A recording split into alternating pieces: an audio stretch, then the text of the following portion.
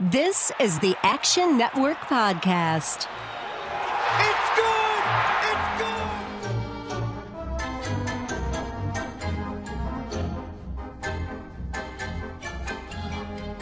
good! Welcome to the Action Network Podcast presented by FanDuel. I'm Mike Calabrese, and this is our College World Series final preview. I'm joined by our baseball expert, Colin Wilson. And before we get to the final, we have to discuss the game of the year in college baseball. It lived up to the hype. It was supposed to be a pitching duel for the ages, and it was. Rhett Lauder comes in 18-0 in his starts. Wake Forest had won every single game that he started on the season. He gives them 7 innings, 6 Ks, 0 runs on the board. Paul Skeens does him one better, pitches 8 innings, 9 Ks. But really, with the chips down, LSU made 2 of the top plays of the game. Trey Morgan saves the day coming in from first base, ends up picking up a bunt down the first base line, little short arm flip to home, saves the season for LSU. And then the 11th inning, Tommy Tanks doing what he does, catches a slider, hanging just a little bit, drives it to left field, puts the Bayou Bengals into the national championship final, which will be a rematch of the 2017 final against the Florida Gators. So, Colin, let me get you involved here. First question. Paul Skeens, his legacy coming in 15 2/3 in Omaha, only gave up 2 runs, issued 2 walks, 21 Ks. Is it that, or is it the fact that LSU's fan base consumed over 29,000 Jell-O shots? What's more impressive in your opinion? I would love to give Skeens all the credit, and I would definitely love to credit the LSU fan base for bringing in the Jell-O shots. Although, for as many times as I've been down in the quarters, I know how much they can drink. I'm not surprised that they broke the record at all. I think really the most surprising thing that's happened up to this point in Omaha is that the LSU bullpen has somehow figured it out. That is not a leaky boat. They've fixed the patches. We've got guys that haven't had any starts, guys that have barely had any appearances. They're just coming out, they're dealing, they're keeping leads, they're protecting leads. And that is not something that we expected from the LSU bullpen. And if they can keep it up, to be able to extend through the losers bracket just to give Skeens a shot, very impressive. I think the bullpen definitely needs a call out. And we have to also give a shout out to Michael Massey for Wake, pitching, I believe it was 3 or 4 innings of a relief, and he looked masterful. They obviously go to their closer there at the end. First pitch ends up giving the game winner up. But overall, I agree. The bullpens were the story there. Thatcher Hurd, talk to me a little bit about him, because you mentioned throughout our preview series that LSU's bullpen was a little bit patchy. They were hoping to be able to get through and to not necessarily have to go through the losers bracket to be able to win this because of their pen. What does it mean to them from a confidence perspective that they can now rely on them? Because honestly, they're probably gonna have to do it in game 2, patchwork together a bullpen start against the Gators. Yeah, Thatcher Hurd is a really big piece of the LSU bullpen, but is he really a part of the bullpen? Because I think he's third most in starts. So, he is the definition of a Tampa Bay Rays pitching staff guy. He can start and give you 3 innings. He can come in as a glue guy. And really, he hurts LSU's projections because on the season, he's got a 6.49 ERA. He's got a FIP of 5.56. So when I do projections, sometimes I want to pull Thatcher Hurd's name out of being the stopper or the closer role for them because he kind of actually hurts their projections, although he's pitching much better. But if Thatcher Hurd is able to give 3 innings from the pen, or if he's able to give 4 innings as a start, that makes LSU definitely a tougher out here against Florida. So fans of the pod, they definitely want to hear your breakdown of the pitching matchup. So let's start here in game 1. Projected, it's probably going to be Sproat against Floyd. Do you give Florida the edge in game 1? Barely. Minus 106 was the number for Floyd against Sproat, with Florida having a little bit of an edge there. I think the one thing that's surprising is for all these games, we've cashed so many unders in Omaha. In game 1, not only do I make this a pick, but the total was much higher. It was 10.58 that I came in at. I think everybody should be cognizant of the fact that the winds are changing in this little 48-hour break. Everyone's been cashing unders like crazy, but now the wind is shifting because it's Omaha and it's the Midwest, and it's going to be blowing 15 miles an hour out over the walls. And I think that helps the better offense. And in my opinion, the better offense has been LSU so far. Yeah, it's interesting. Both teams are top 3 in terms of home runs on the season, but LSU does seem to rely on those power bats, in the middle of their lineup a little bit more. When it comes down to game 2, as I mentioned earlier, it's probably going to be a bullpen game for LSU. Although Nate Ackenhausen, the JUCO transfer, comes in out of nowhere, pitches the best game of his LSU career, in a must-win situation against Tennessee. Do you think they hand him the ball with an expectation of him going 5 innings, or is this more give us as best you have, maybe get 6 outs, and then we'll hand the ball over to someone else in the pen? Well, I mean, this is how LSU is on a mission here, and how they if there is a governing body that has blessed a team and said, we know you're going to make it all the way and you're going to have amazing things happen. It's Nate Ackenhausen and his 0 starts on the year, only 15 appearances, barely averaging a K per inning when he throws, 22 innings on the year. And he comes in and he is a key starter that gets LSU to the next game while passing through the losers bracket. I think they build on that confidence and they give him game 2 so that Paul Skeens can get another day of rest, which I think if he pitches game 3, 4 days rest? He looked fine pitching on 5 days, 6 days rest. First time he's done that all season. But yeah, game 2 is absolutely a bullpen. But I think Nate Ackenhausen, they're going to let him go out there. If you look at his season numbers, he averages not even 2 innings per appearance. But if he can give like he did in the game that he won in the losers bracket, then LSU, my projection is Hurston Waldrep minus 117 against Nate Ackenhausen. It is that close. So I'm not surprised at all that the market opened up the series price minus 110 on both sides. Let's talk about the Florida bullpen here for a second, because Jack Caglianone is potentially the game 3 starter, but they may need to use him in a critical moment in game 2, just because they've had so many close games. They've gone to their pen, they've gone to their closer so often. What do you think the chances are we see the collegiate Shohei Ohtani at some point in game 2 if they have a chance to close out LSU? If Hurston Waldrep doesn't have it early, then I think you're absolutely going to see him, because they're going to need somebody to save the bullpen and give them about 5 innings. And I'm not sure if Florida and listen, it's been interesting managerial decisions the entire Omaha. I mean, between accidentally making a 7th mound trip and having to pull your closer out there, and Brandon Neely, that happened once to Florida. They've tried to bunt guys that popped it up and had key outs. I mean, there've been some interesting decisions by Florida coaching. And they've still made it here to the championship round. But I absolutely think if Hurston Waldrep can't go, which he's expected to go 5.5 innings, that's his season average. If he can't go, you're going to get Jack Caglianone in there, try to give them some quality innings. For game 3, if we do get to Skeens, he pitches another gem, they win the national championship. Where does he fall in the overall history of the College World Series from a pitching dominance perspective? You've had Steven Strasburg, you've had these huge giants who've gone on to incredible professional careers, but what's at stake for him if he can give them one more gem in this run? You can get above Rocker, Leiter. You can get above a lot of some of the legendary names that have been pitchers, because anyone that wins a College World Series has an ace that is generally averaging 2 strikeouts per inning, untouchable. Every team has had one that's won the College World Series, but Skeens is special in the fact that not only are you going to see him do this, he's allowed 2 earned runs, but not only going to see him do this, but he's going to be playing on an MLB roster. And I bet you he is running out of a team's bullpen in August and in September. This is not a player that you just stuff in AAA and hope everything works out. He will be coming out of an MLB bullpen here in a couple months. So he has the ability to be one of the best of all time. If they get to a game 3 and he closes it out all by himself, throwing 9 innings, and LSU gets the win, he gets to argue for the title of greatest pitcher on a College World Series winning team ever. Now, you've talked a little bit about your projections for game 1, game 2, potentially game 3.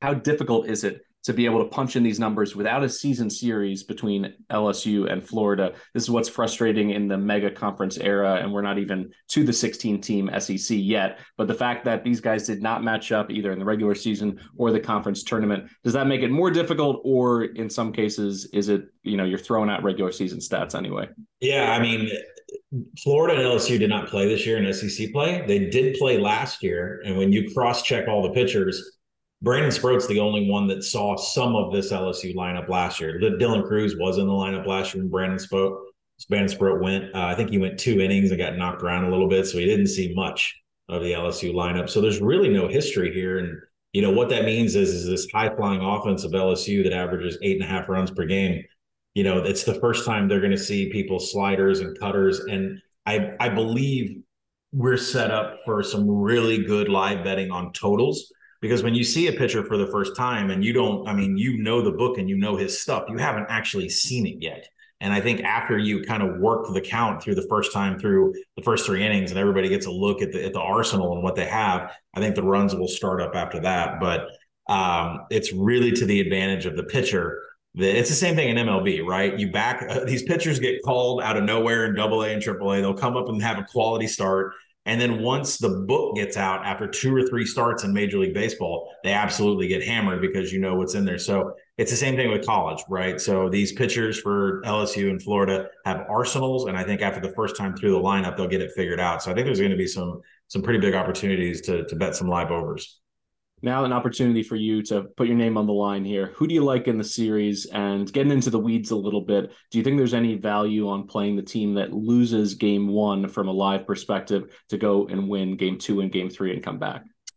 I don't think LSU is ever going to be out of this. And right now they have the momentum, while Florida has a little bit of a slight edge when it comes to team pitching staff. That is using the numbers on the year. And this LSU bullpen has been fantastic in Omaha. So I kind of sway away from getting my head out of a spreadsheet, looking at the product on the field, and LSU just seems like a team of destiny. Yes, they had the narrative that they have one good starting pitcher and the rest of the pitching staff is leaky, but they have patched up those holes. Now this is an offense that averages almost a full run more per game than Florida does, and a pitching staff that isn't giving up earned runs out of the bullpen. So I like LSU to win this, but I think market entry is really important here. -110 has been the open on the series.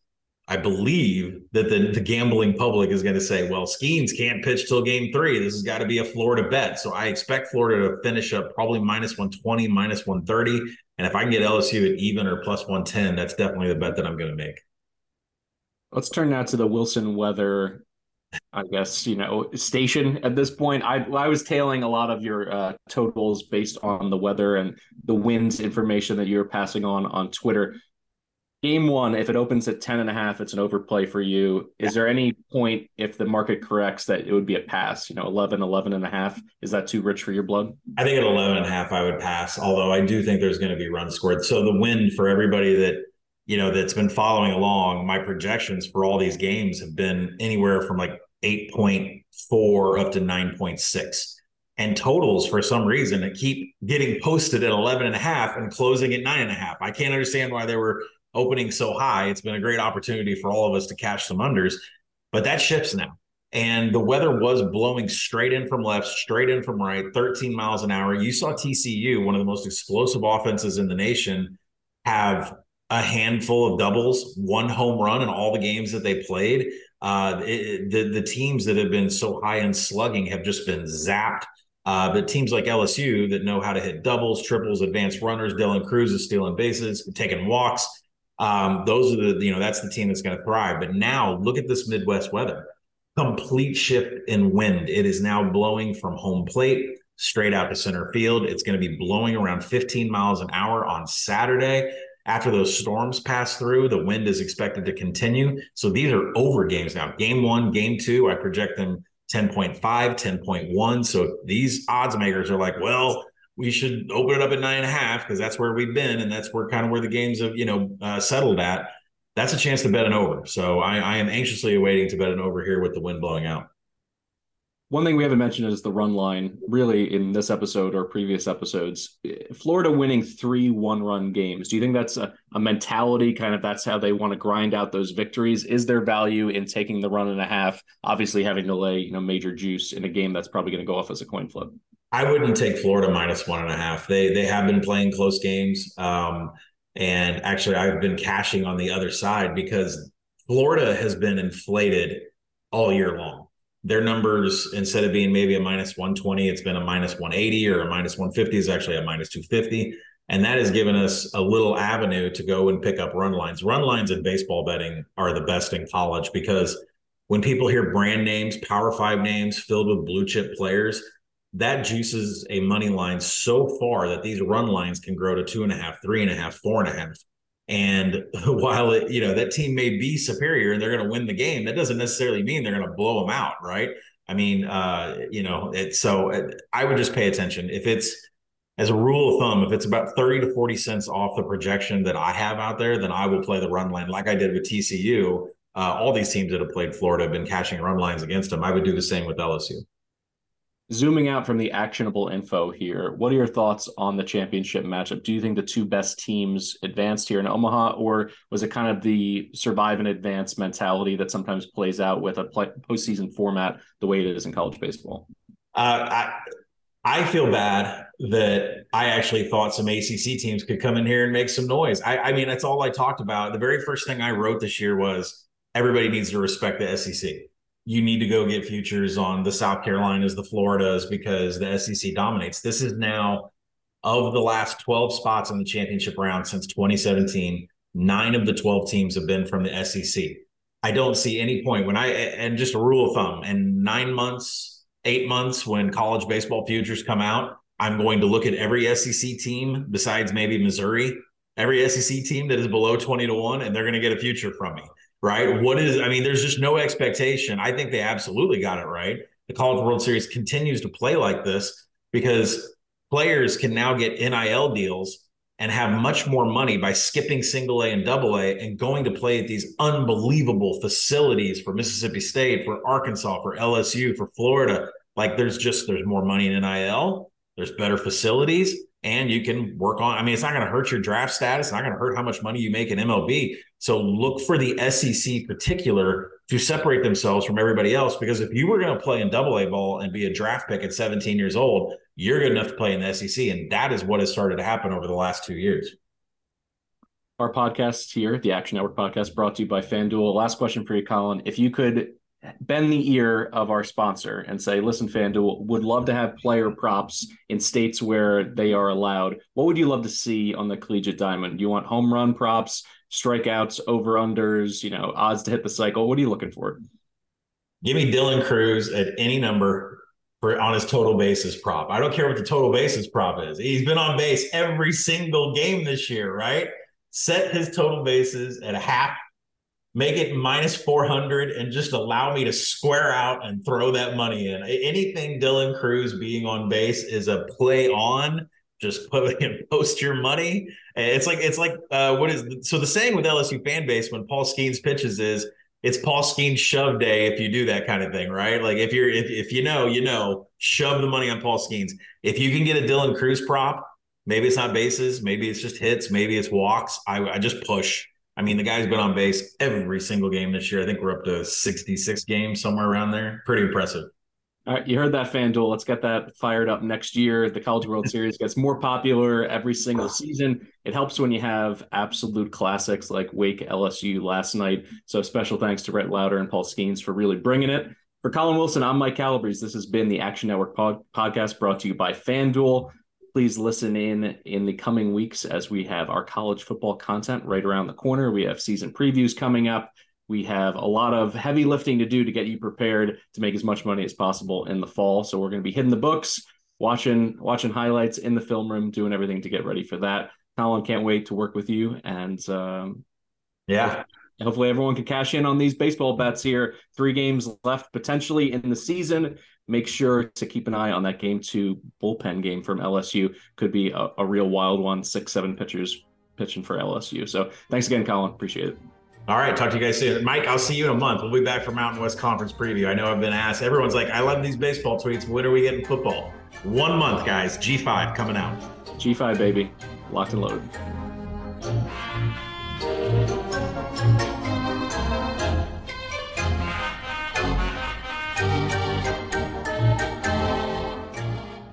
Action Network reminds you, please gamble responsibly. If you or someone you care about has a gambling problem, help is available 24/7 at 1-800-GAMBLER.